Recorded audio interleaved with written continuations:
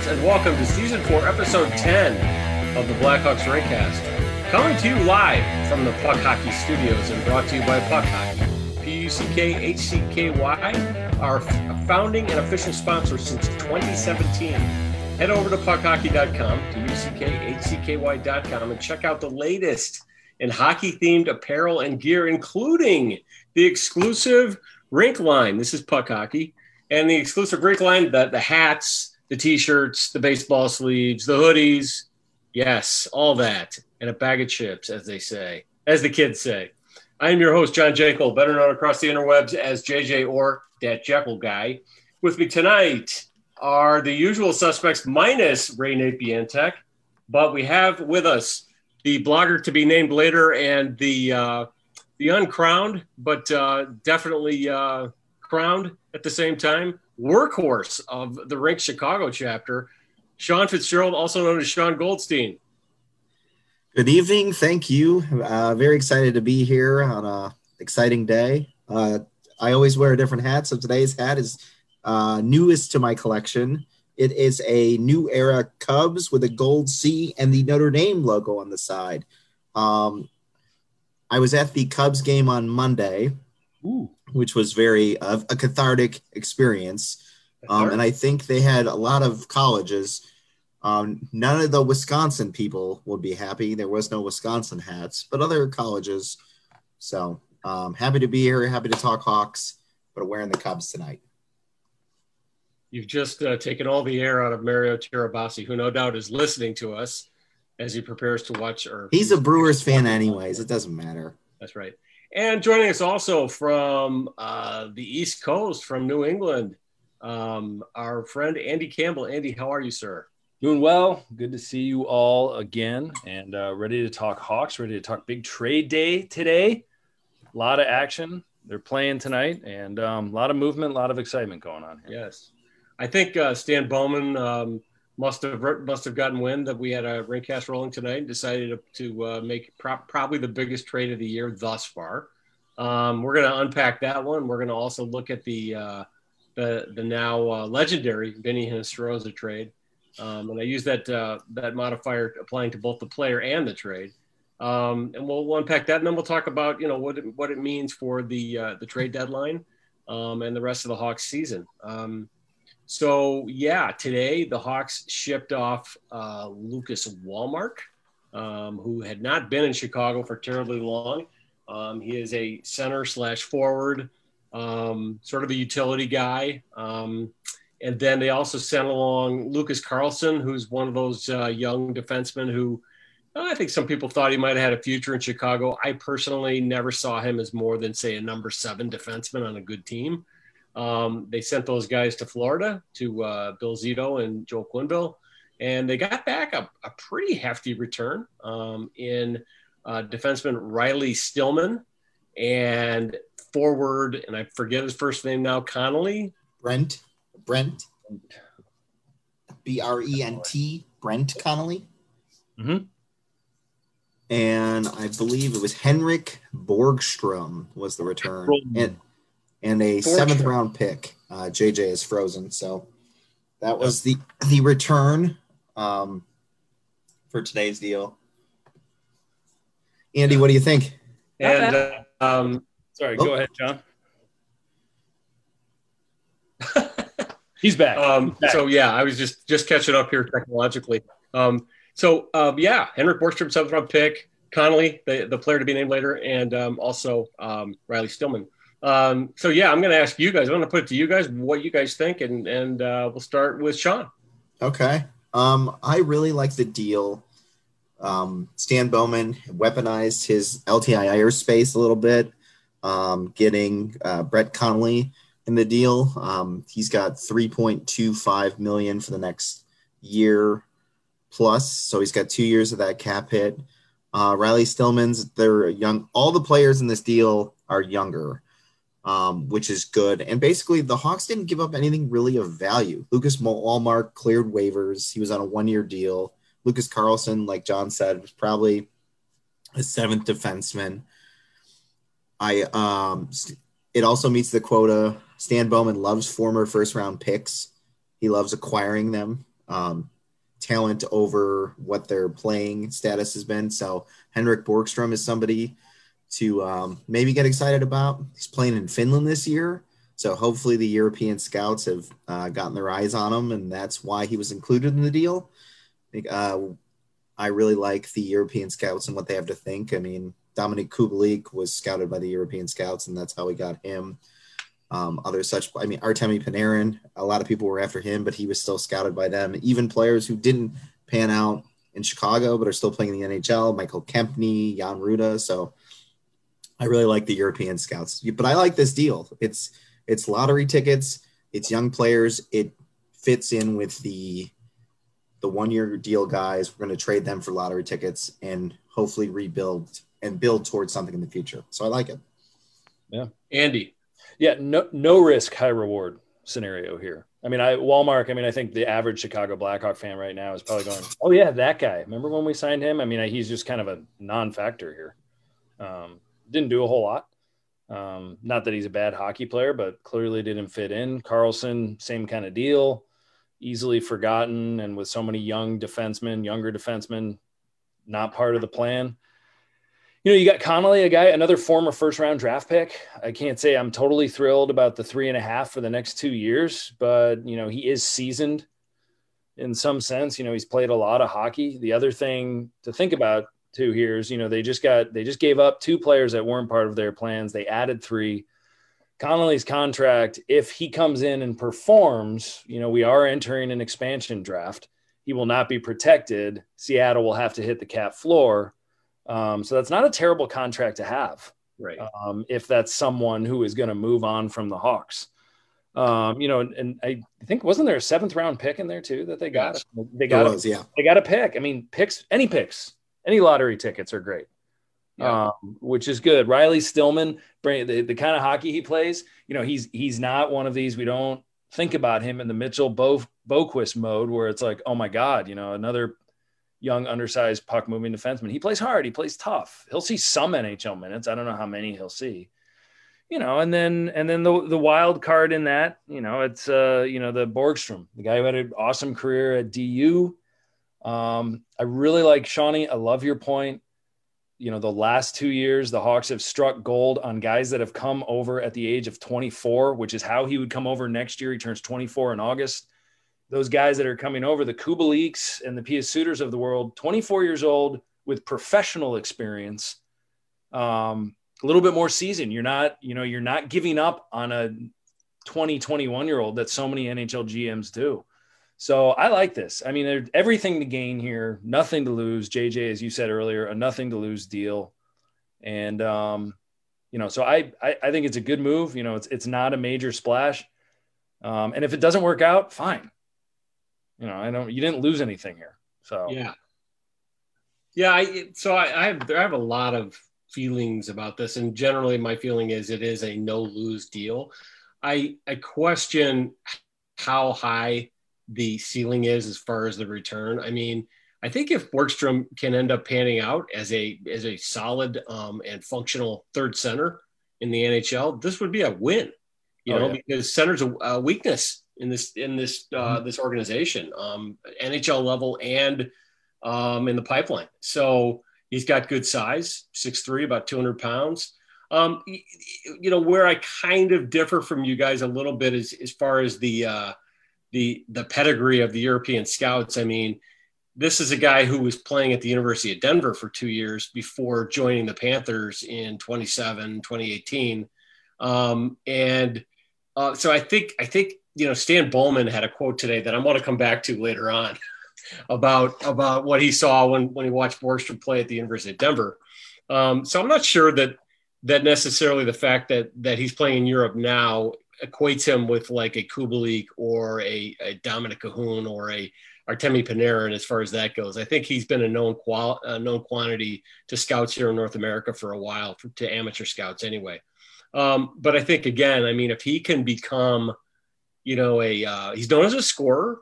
I'm not going to pretend to know a lot about his two-way game, but I think if he can, you know, win faceoffs, and if he can, you know, play with a little bit of an edge and be responsible defensively, then maybe they've got something as far as a middle six-ish or, third line center. And because he is a center. So that's the real upside here. Brent Connolly. Andy,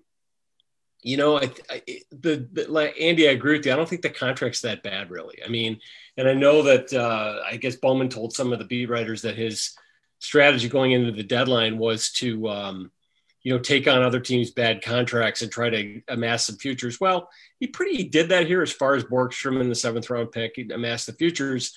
But I don't think he took on that bad of a contract. I mean, let's look at it this way. And I was thinking about this today. I mean, Connolly at $3.5 million for the next 2 years, he scored 22, 23 goals a couple of years ago for Florida. So, I mean, Alex DeBrincat is making $6.5 million. He had 19 goals last year. So now, again, he's having a great year this year. But the point is, Connolly's a guy that can put the puck in the net a little bit and contribute offensively. I don't think he's a road grader style-wise. I think he's a guy who could probably use his size better. But, and Stillman, I agree. I mean, I think he's one of those guys that I think Bowman likes to bring guys like this. I mean, another example of a guy like this is Anton Lindholm, who we brought in from Colorado. I know Bowman's had his eye on him for a few years. It'll be interesting to see how much playing time he gets and what kind of role they give him. And maybe they're also looking at, Calvin DeHaan not being around next year, who is, probably their most true defensive defenseman.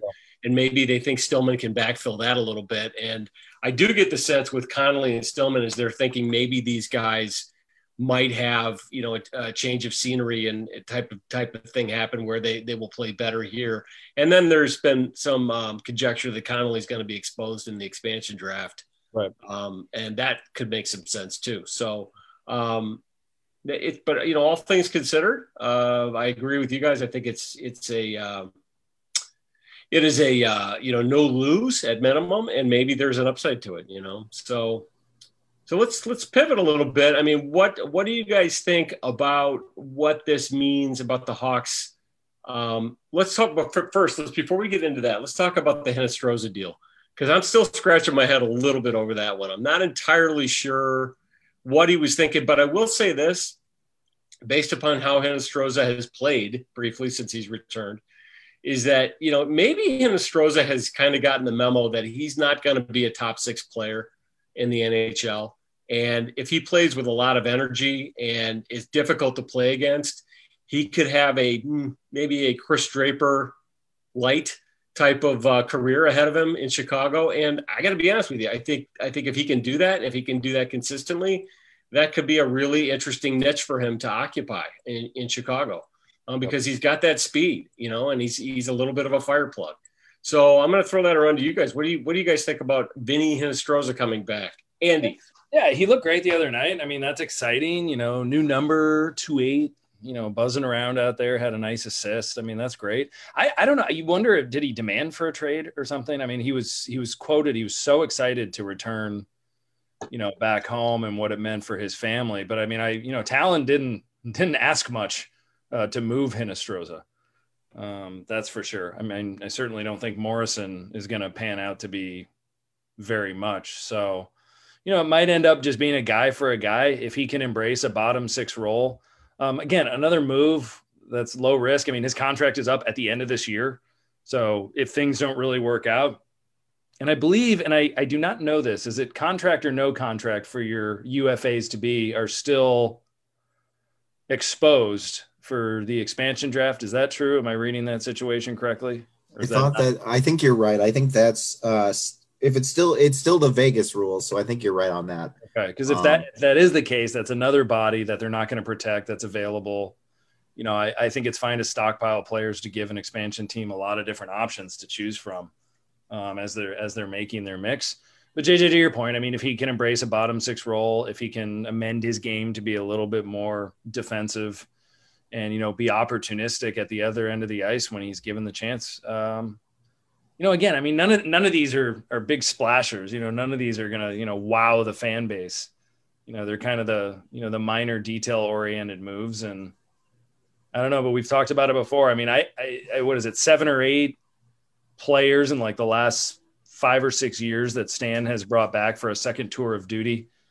It's a requirement, I think, with the Blackhawks. And how many of those players have hit on their second tour? Maybe one, and that's Brandon Saad. But again, that was post-Cup, so they didn't win on that second tour. And he was, Saad did okay. I think people were still in love with the 13 and 2015 Brandon Saad. And so they gave him a little bit more of a leash when there were games when he was invisible. So I don't think they're going to hit on Strome. We know they didn't hit on Strome. But so I don't think they're going to hit on Hinostroza, but, another body, kind of whatever, Sean, what do you think? So what I read was Hinostroza, the general manager of the Panthers, basically knew Hinostroza was going to play in Florida. And so he'd appeared in like 6 games or something, minuscule. And they knew they weren't going to play him. So they basically called up the Blackhawks and said, do you want him? We'll take whatever in return. And Hinostroza is so excited just to be playing in the NHL again. Like I think he was on their taxi squad. He wasn't even playing. I think this move is actually like a predecessor to another move. I think Hinostroza is backfilling a spot that isn't open yet. Probably. Because if you look at it, like Hinostroza, there really isn't a place for him right now. But if they move somebody like Carl Soderberg or somebody else, like there's another spot in the lineup that opens up. Yeah. I will say, JJ, I agree with you and with you, Andy, that if he embraces that fire plug role, he's always had the speed. If he embraces that, then yeah, he has a niche in the NHL. He's not going to be what we all thought he was coming out, and maybe he's finally embraced that. And I mean, you look at like Tyler Mott. Tyler Mott took forever to embrace it, but now he's in the NHL, played a bunch, played with Toronto and Columbus, and has a role in the NHL. You just got to find a role and be willing to embrace it and run with it.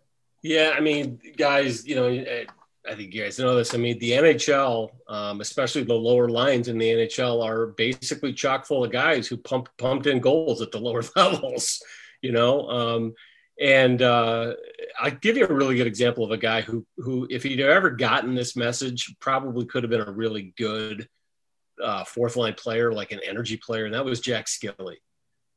Skilly, he was just not a terribly skilled player, but he could skate and he was very athletic. He had he had an NHL body, as they say. But he always, whenever you watch him play, he was always just kind of like playing rat hockey. He was like circling center ice, waiting for the pass for the breakaway, And I think he got a lot of chances with a lot of teams, but he always was that fourth line forward trying to play a first line role. So for a guy like Hinostroza, especially if Colleton could kind of get through to him and say, look, you could have a good career, but you've got to really accept this role.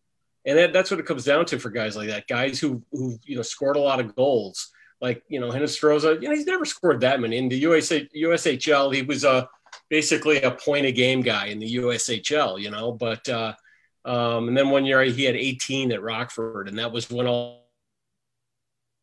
Yeah, I don't think he scored that much at Notre Dame either. I know he played for Notre Dame his freshman year and then went to the World Championships. Yeah. He only played there a couple. I don't know if he played 2 years at Notre Dame. I think he was only there for a season. Yeah, I think he signed it. Yeah. That's when they signed him, Anthony Lewis.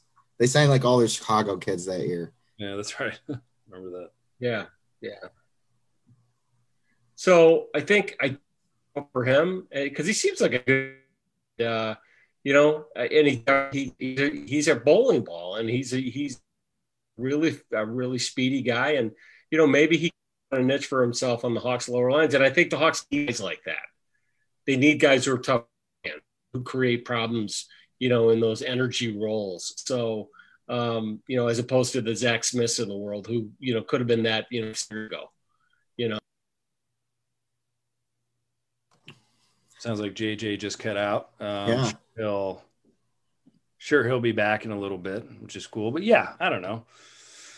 We'll see. I mean, who knows? Maybe Hinostroza can be around for a few years, like we talked about, embrace that role and be an asset. We'll find out.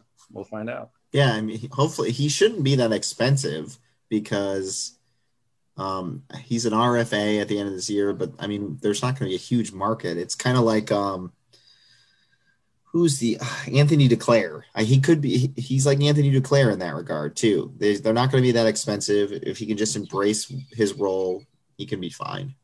Yeah. I'm not gonna go run out and buy a Vinny Hinostroza shirt though from the Blackhawks. I'm not going to be hung up on him. That's for sure. No, if it was Tanner Kero, I'd be all over it, but that's another story. Or who was the other? Oh, Alex Fortin. Right. Yeah. He was my guy for about a year and a half. Yep. But anyway, Red Deer. Right. So pivoting from Fortin was Alex Fortin was from from QMJ. Oh, that's right. He was. Yeah. Your dad. Anyway, so let's pivot away from these future Hall of Famers, and because I don't think that the Hinostroza deal says much about Bowman's strategy at the trade deadline, but I do think today's deal does.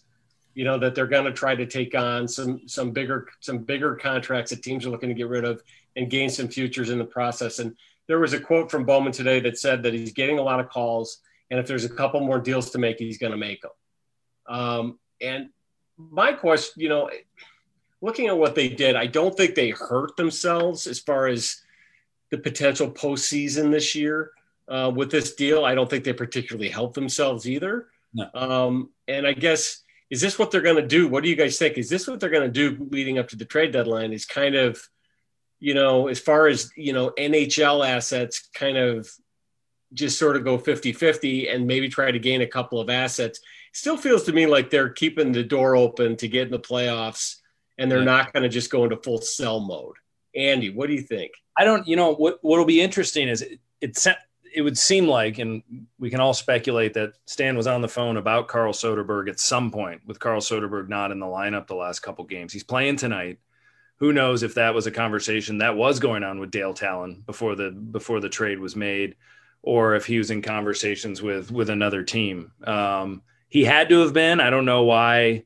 You know, it's not as if you are going to try to make this last push for the postseason that scratching Carl Soderberg makes any sense. So Soderberg might be someone that they're still dangling out there if they could get the right return for a suitor that really starts to, you know, need something or maybe get a little bit desperate,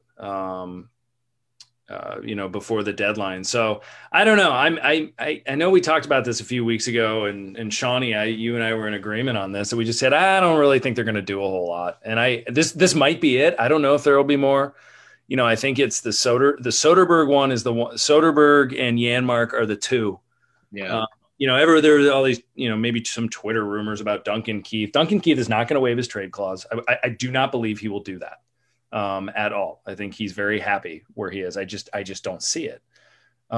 Those two are the ones that I would eye as potential moves. And the one sleeper in this whole thing, and hear me out, because I know some people are going to go, oh my God, you're crazy. And what are you saying about this? But if you can, and you can, Stan Bowman, if you can move Dylan Strome to a willing taker in return for a $50 gift card at an Outback Steakhouse, I'm all for it.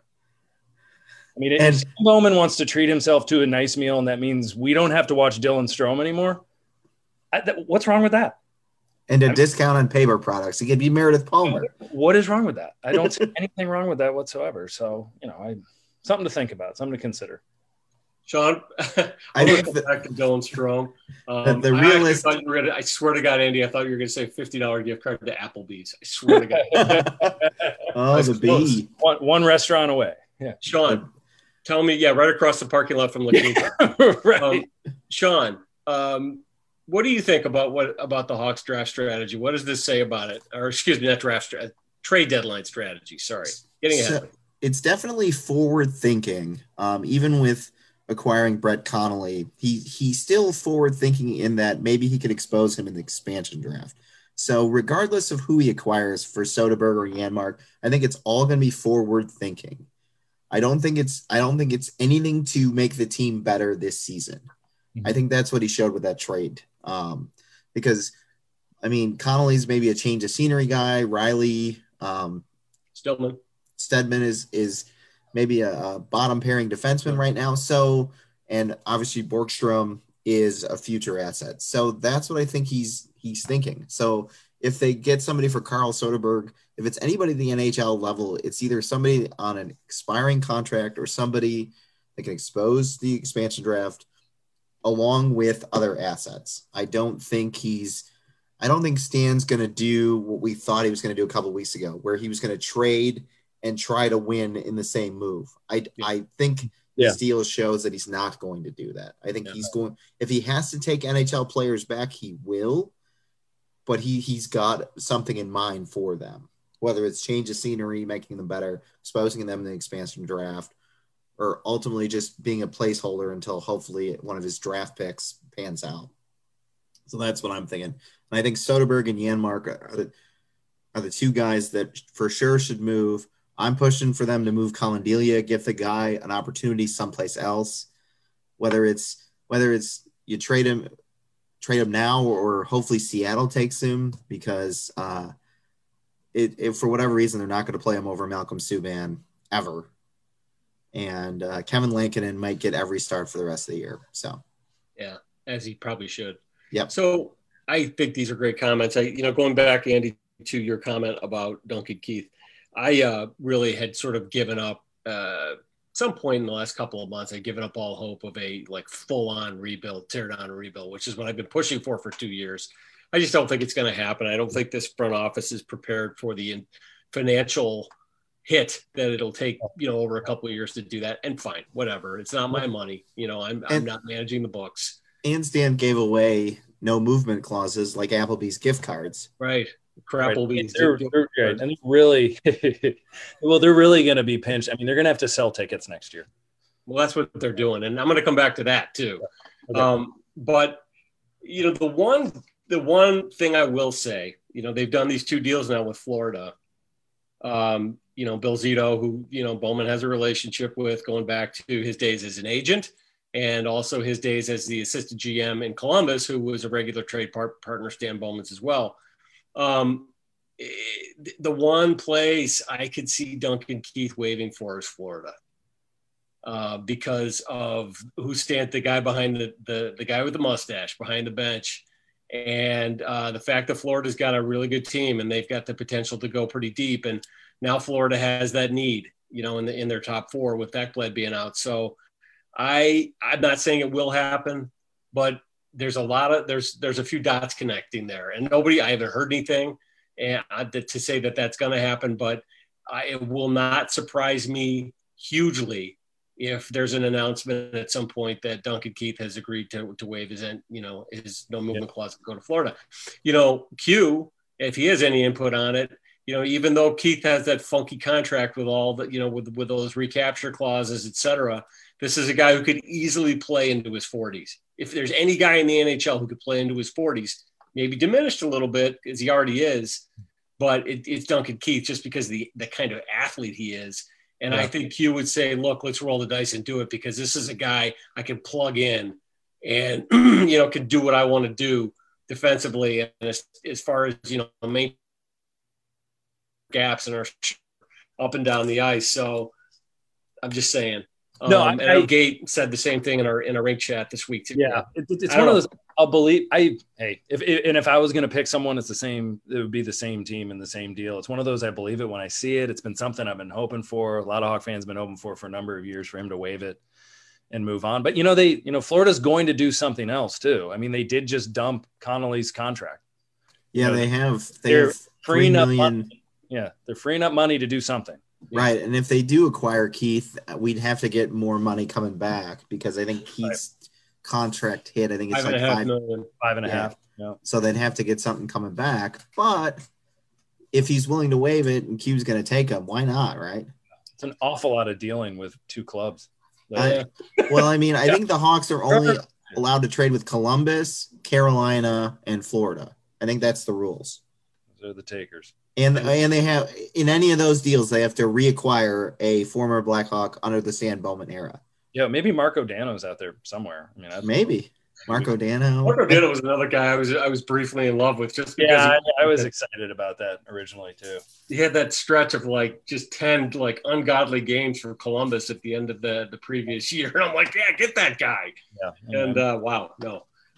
Anyway, Radislav Olesh, that was another yeah. He was another project there. The post to the first cup. Jeez.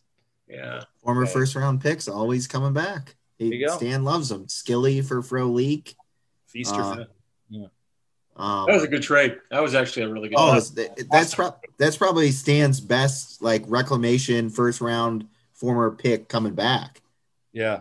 Because I mean, Andy's guy Dylan Strome was one. That's not going to work out. No. Alex Nylander, who's doing knee lifts right now to get his knee in shape. That's not going to work out. I guess what would we put on the Stan Bowman hit list in the positive sense? Okay, so we got Frolik. The Vermette trade. I mean, Antoine Vermette. That was good. That probably might be number one. And granted, it took Kane getting hurt and going on the LTR to get it done. But you know, he does have a small greatest hits album. Oh, how about Hanzus? Hanzus was a good one. I remember Richards was big. Yeah, you could go Johnny Oduya. Johnny Oduya was nice. That was a nice deal. And he only gave up second round picks, second or third rounders. He didn't give up anything. He didn't give up a first round for Oduya. Right. That was actually and honestly, I mean, yeah, I've always said that Bowman inherited the core, and the core is really what won the cups. But I will always give him marks for some nice moves there in the 2013, 2014 range. There, he had a few really nice moves as far as the complimentary guys, and you got to give him credit for that. I wouldn't call that winning a cup per se, because again, without that core, none of them would have happened. But it was good, he along really the edges. did a nice job on those. Yeah, Victor Stahlberg was a nice edge guy. He was an edge guy. He was a salary dump that you got something for him. Yeah, a lot of guys get on Stan too because they think that he can't draft. And I think it was the one draft, the 2011 draft, where it was Teravainen. No, it was McNeil, Deneau, and Saad. Oh, McNeil, Deneau. 2011. Okay. Yeah, Teravainen was 2012, I think. 2012, but then 2014, I think, was Teravainen. But he was 20. Deneau and Saad, if he wouldn't have given up on Deneau, he would be playing. He'd be your third line center right now. That one will haunt me forever. That one hurts me. The Deneau trade to Montreal, especially because they gave it up for Weiss and Bill Weiss and Thomas Meatman Fleischman. Man, God, that's bad. Translated from German as Meat Man. Mm-hmm. Well, Shaw was a 5th round pick in 2011 or something like that. I mean, that was Shaw was a fifth round pick in 2011 too. That was a really good draft. So let's pivot away from this stroll down Stan Bowman's greatest hits lane, if you will. I don't know where that was going. That wasn't very good. I should probably quit now. But let's talk for a minute. Andy, I don't know how serious you were about Strome being traded. I think we've touched on this in the past. So I think I would look for that being a possibility, perhaps before the trade deadline. I think more, you mentioned it before. I think more entering the draft possibility. The draft. Sorry. That's what I meant. No, I think definitely that's a real possibility to move him then. And I hope so. And I mean, I'll joke. So it will be interesting. Yeah. Would love to see that happen. Right. And I think you still could get something. What if they exposed him? Would Seattle take him? I think they might. They might. I don't know. I would tell them not to. I mean, if Seattle took him, maybe they make a deal like Vegas did. We'll take Dylan Strome, but you also have to give us something else in addition to Dylan Strome. Similar to what Vegas did with taking they take TVR, and then we gave them Marcus Kruger, and then they flipped them both to Carolina. Yeah. I don't know. I mean, as much as we the collective rink, we are down on Dylan Strome, I got to think, for especially like an expansion team like Seattle, he's a guy with obvious offensive gifts. Now, work ethic on and off the ice, highly questionable. Mobility, highly questionable. But if they want a guy that they can, a creative guy that they can have on their top lines first couple of years they're in business, I don't know. Yeah. Well, he'd only be on the hook for 1 year too. I mean, right. And they need to hit the floor. It'd be a 1 year reclamation project, right? To try to see if they could resuscitate his career. And then if they don't, no one is they're no fools. They just move. And he re-signs with the Blackhawks for 1 point something million. Right. Yeah, he'll be back. Yeah, but I don't know. It depends on. I don't know how the draft order works either. Like, I don't know or do they just submit a sheet and just say these are the guys we want and these are who we're taking? Yeah. The other thing about is it like? Yeah. Well, no, I don't know how it works. Is it like now you get to pick from this team, now you get to pick from this team, or do you submit a sheet to the NHL saying these are the guys, this is who we want? And I don't know, and I don't know if like DeHaan is not protected, and they want to make a point to stabilize their blue line. I still think that might be someone who might. And again, I don't, and if that is the case, the Hawks might be wise at the draft to move one of those two guys. I think DeHaan has more value, I think, to some teams. Sure. Definitely. But the other thing is we're sitting here assuming that the Hawks would expose Strome. I don't know that they would. Oh. I think Bowman likes him. He's one of Bowman's guys. Bowman really likes him. Former 3rd overall pick. Come on, like the talent is there. I really hope you do not protect him. I agree with you, JJ. That might happen. Yeah. Bowman does really like him. I just yikes. Yeah, I don't know. So let's pivot a little bit here, and let's talk about Stan Bowman a little bit because there was an interesting quote.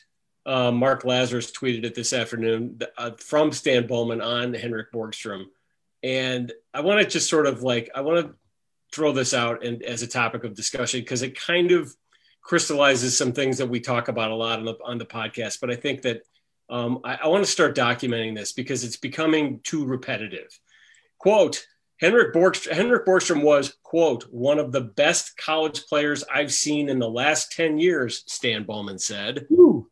Quote, he seemed destined for greatness in the NHL, unquote. Now, I want to remind you, we are going to go down Stan Bowman memory lane here to 2018. I believe it was January-ish when Stan Bowman said he was on the record that the team's big trade deadline acquisition that season was going to be getting Dylan Sikura from Northeastern University.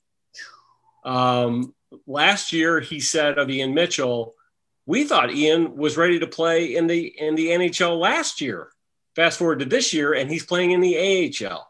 Mm-hmm. And that's not to say that Ian Mitchell is going to be as disappointing as Dylan Sikura. I don't think he will be, actually. I think he's going to end up probably being at least a pretty good player. Yeah, he'll be fine. But Stan Bowman is showing a repeated tendency to, I think, gild the lily, so to speak, in terms of, really hyping guys that he acquires. And in some ways, I think there's an argument that he's setting them up for failure in terms of fan perception because he's building expectations so high. But then I also feel like is Stan Bowman's job basically to just rah-rah and spin this positive narrative no matter what happens, even when nothing at all has happened. I mean, Henrik Borgstrom has not played a game in Chicago yet. And yet, you're talking about him like he's and the other thing is that Bowman seems to be really fixated on how well guys play in college as really an indicator of NHL success. And it's really usually not. So I just want to throw this out to you guys, get your feelings on this. I mean, you guys know that I try to be fair with Stan Bowman. At the same time, his spin tactics really are starting to get on my nerves. And I know they're getting on Gates' nerves. And I just think that the fan base needs to start being more aware of this and seeing it for what it is. Go.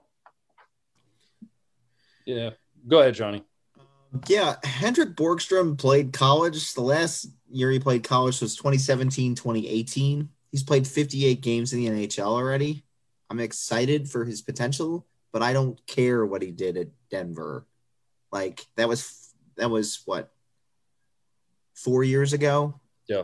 4 years ago, I was 180 pounds. I'm over 200 pounds now. I'm not the same guy I was 4 years ago. Congratulations. It doesn't matter 4 years ago. Yeah. That's like saying in college I could run it under 5 minutes in the mile, and now I can run like 10 minutes. Like, it doesn't matter. They don't equate. So that, and I think the hype machine for Stan Bowman really started to take shape when Teuvo Teravainen was a prospect. I think, and Teuvo was actually a good prospect and actually a good player, but he hyped him to the moon, to the point where when Teuvo wasn't single-handedly winning games when he emerged in the NHL, you were like, is he kind of a bust? Is he not as good as we thought he was? As far as Dylan Sikura, everybody kind of bought that hype. I remember reading articles saying that they thought Dylan Sikura, other teams thought Dylan Sikura could play in the top 6 in the NHL but by his senior year at Northeastern. So Stan Bowman, though, I think he ultimately his job is a PR guy too. Like, he's the face. He's got to spin the narrative. Transparency is a very rare thing in sports, and it's not received all that well. You look at you look at the New York Rangers. They told everybody they were going to be bad and rebuild. I mean, that takes a lot of gumption and a lot of courage to say that. I thought that was such a smart move. I still respect that. It's brilliant. Absolutely. But it takes a lot of courage. Like, I'm not going to go honest. But it's full transparency. I just think that's key. I mean, I guess the good thing right now is Stan Bowman hasn't thrown out too much hype about Lucas Reichel. So maybe that kid, people will give him a little bit of a lifeline if he doesn't come in and wow right away. I mean, I really hope Stan doesn't start talking about him. But I mean, this is a really bizarre, I don't know, like contagious issue not contagious because it doesn't rub off, but I mean a chronic issue for Stan Bowman, I guess you can say. I mean, he loves his superlatives around players that he really doesn't know that much about. Maybe someone, I don't know, maybe a scout is feeding him info on this guy, or maybe they're just saying, look, PR is just being like, look, we need to justify the move. The public needs to know. Pump the tires a little bit. Season tickets are down. Let's start pumping the tires. Does he ever look right? Exactly. Yeah, right. We need tickets for next year. But does he ever just look at somebody and be like, guys, I can't say these things after what I did with Artem Anisimov. So can you just let me off the hook here, please? Talk about your ultimate blunders. Andy, where you're going is kind of where I want to take this. And that is, there comes a point at which your credibility is damaged. Right. And Sean, you brought up a great thing, Teravainen. It did start back then. And here's the thing that's interesting. That was at a time when the Blackhawks needed to start really thinking about the next generation. And they needed to start thinking about where, that was in 2014. And that was when Jonathan Toews was taking an absolute beating in the playoffs. And I think perhaps at that point, they're looking at guys like Toews and Hjalmarsson and Holstead saying, how much longer are these guys going to be around? And do we need to start really looking at that next generation? And I think that also, aside from the Brandon Saad pick, which had been hailed as a big steal, Bowman also was suffering a little bit from the comparisons to Dale Talon, who had gotten the credit, rightly so, mostly him and Mike Smith, actually his predecessor, for assembling that core.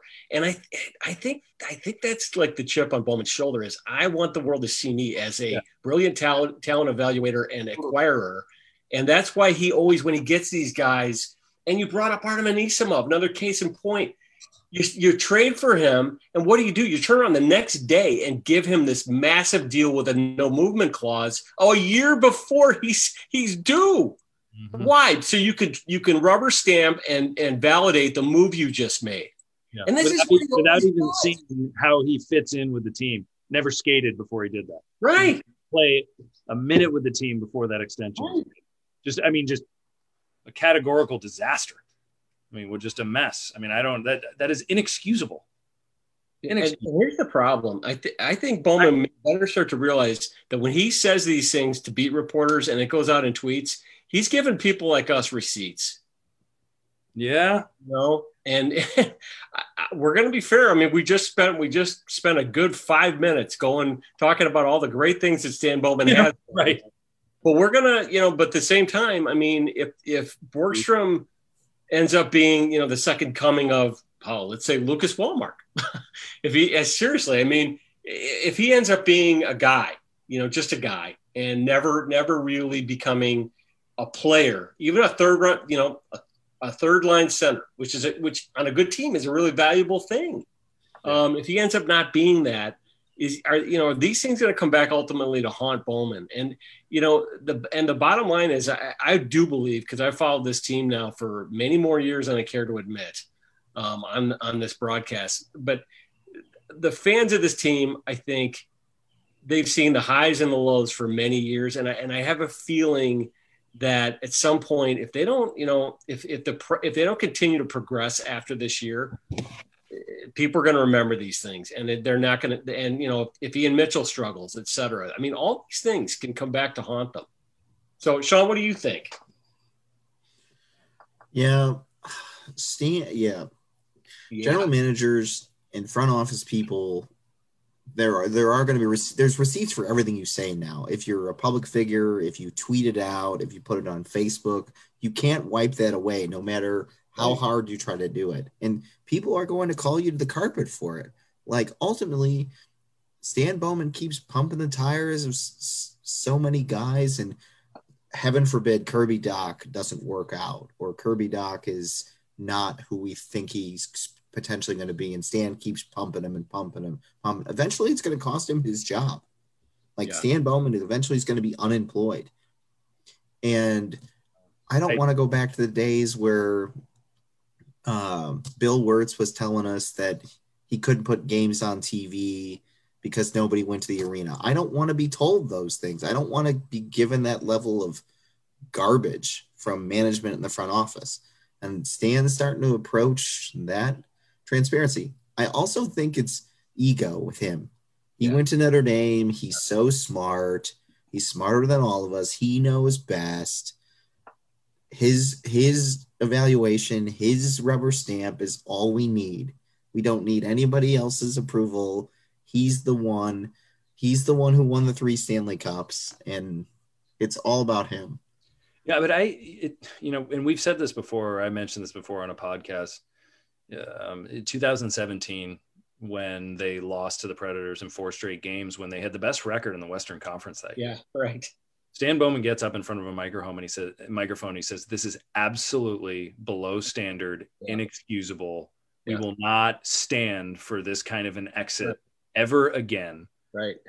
And then what followed were 2 straight non-playoff seasons. Last season, which was a non-playoff season before COVID hit, and they changed the format where the Hawks ended up having a play-in series to get into the playoffs, but had the season continued, they would not have made the playoffs. And then this year, if and when they don't make the playoffs again, Stan Bowman got up in front and talked about how a first-round exit is below standards, will not be tolerated.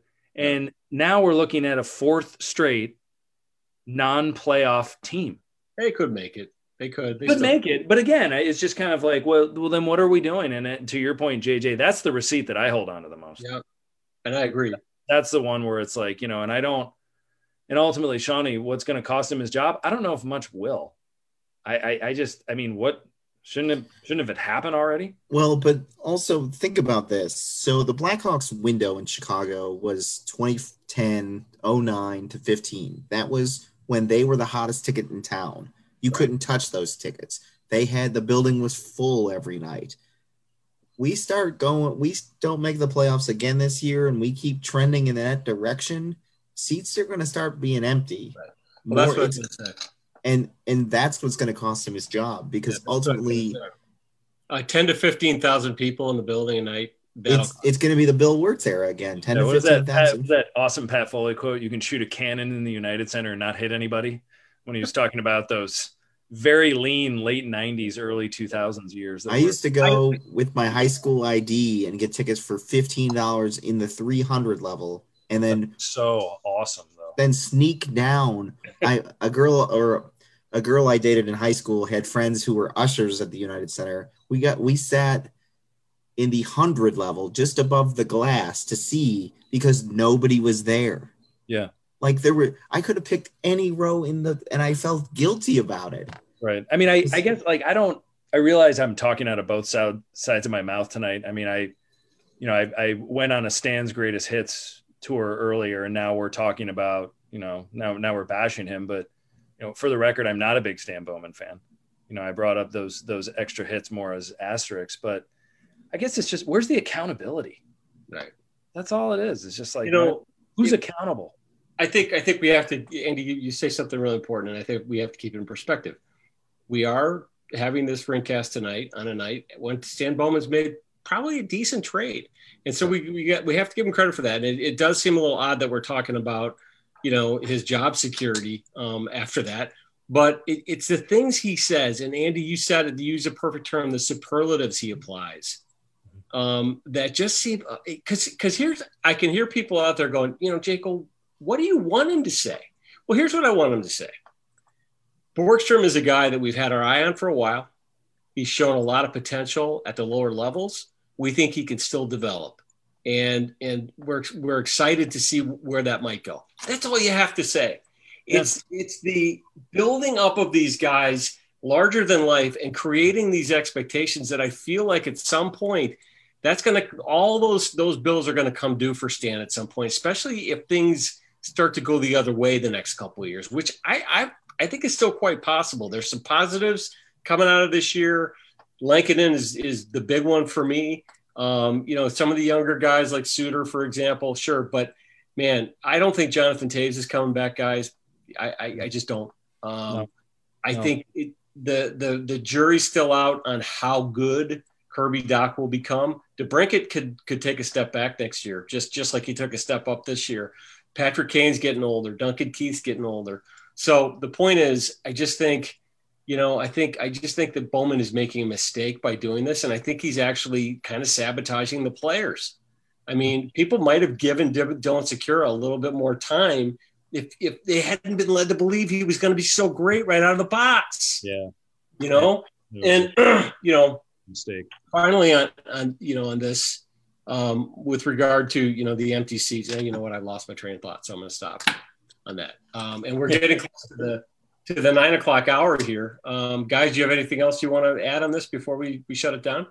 Henrik Borgstrom's nickname in college was the Artist. Yeah, artist. That's key. I love that.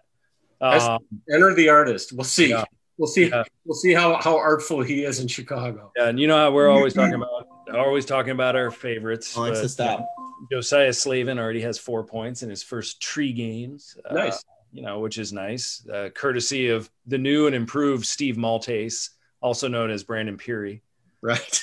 Steve Maltese 2.0. Yeah, Maltese 2.0, which is cool. But the other thing, and I don't know, at some point down the road, I'd love to, on a podcast or this group, just talk about just in general, as far as the Blackhawks, the core and some of the members, and this very quick and abrupt demise with regards to health and the price of winning almost. Yep. And so, we've touched base on this briefly, but all those times that those guys played through things that and we don't know what they were playing through. We don't know what they were told to play through. We don't know what they voluntarily signed waivers for to play through. But, we've got this glory years that don't seem so far away. And then in one season, we're talking about the end of the careers in the last few months of Corey Crawford, Brent Seabrook, and then quite possibly Shaw and Jonathan Toews. And it just makes you wonder, what did these guys go through, on the ice? And it's just an interesting, I wonder if I don't know, years down the road, if we're going to find out more about that, but it just begs the question, that price of winning. And, I guess from the fan side, we should be thankful that they went through all that stuff to give us that glory that we also desperately wanted at the time. It's tough to see it, to see these things happen. It doesn't hit the right chord when you're like, oh, all of these guys. It's just I don't know. It's a lot of hockey. Those guys played 2013. They were in the playoffs in 2010. They went all the way to the cup. That's a lot of grueling physical hockey. And a lot of them played the Olympics in 2010. Yep. 2011, first round, 7 games. 2012, first round, I believe it was 6 games. 2013, cup. 2014, Western Conference Finals, game 7. Yep. Brutal run of playoffs. And the Western Conference Final against LA, brutal series, super physical. Yeah. They got really beat up. I was told at that time that Hossa, Hjalmarsson, and Taves were all playing with injuries that in the regular season they never would have played with. Yeah. 2015, another cup. And I think after 2015, I just think some of those bills started coming due. Oh, yeah. The back injury and Keith with the knee injury. And Seabrook just, quote unquote, fell off a cliff. And, I think that all those bills really started to come due. And I do think, Andy, we should, have a segment on that soon, because we could talk about that, because I think it would be instructive for a lot of fans to understand how brutally physical NHL hockey is, and especially if you want to be a good team. Yeah, well, I mean, they sacrifice. I mean, when you think about that 2015 team, they ran 4D through the playoffs. Right. Yep. After Michael Rosenwald. You remember Ryan Kessler? I remember him publicly being like, "They're not going to beat us. There's no way they can continue." His quote was, "No humans can physically sustain the amount of hits we're giving them." Something that accord. And Hjalmarsson, Oduya, and Seabrook. That was the pinnacle. That was it. Yeah. I mean, after that, they have not been the same hockey players since that. No. And John, you forgot most of that team went to the Western Conference Finals in 2009. Also, didn't some of them play in the World Cup of Hockey? Yep. In between that, I think the World Cup of Hockey was before. Yep. 1 year, and then the lockout shortened year of 2013 with those gave him a minor breather. Yeah. Right. Well, yeah, because Marian Hossa was recovering from shoulder surgery, and after Rafi Torres nearly ended his life. Yeah. Against Arizona, Phoenix. Also, I think there's an appreciation for longevity. I think when you see that all these guys, like longevity in the NHL, some guys just play forever. Like Duncan Keith may play till he's 40, like you said, John, and he was a part of all those. So it's sad, and we have to appreciate what those guys go through, but then we also have to look at the guys who've sustained and still are playing after that too, I think a little bit. Right. Yep. All right. This is good stuff. This is a great conversation tonight. And we will revisit this topic soon. I'm working on getting a friend of mine who's a goalie coach with the Columbus Blue Jackets to come on the show and talk to us about, I've also had the unique opportunity to have him work with both of my sons. And, nice.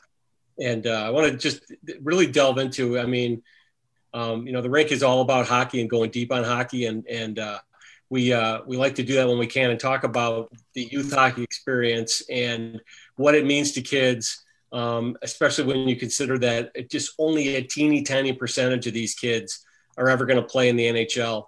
But it is a really great experience for many of the kids, and even those who never go beyond playing in house leagues. So we're hoping to get him on, and we will revisit this topic and more things to come. Andy Campbell at Andy Campbell 16 on the Twitter, correct? That's it. That's the one. At DIESAL 3426. That's me. I like it. Because I wasn't at DIESAL 3426 on the Twitter. I am at Jaeckel, JAECKEL. Follow our rink accounts. They're all over the place. If you follow Hawk Twitter, you certainly see we have a very ubiquitous Twitter presence for all of our various rink Twitter entities. Thank our founding sponsor, puckhockey.com, PUCKHCKY.com. Use the 10% THERINK discount code. Buy some gear. Good stuff. Thanks to all of you for joining us tonight. Thanks to Andy Campbell. Thanks to Sean Fitzgerald. And we will see you next time on the rink. Have a good night.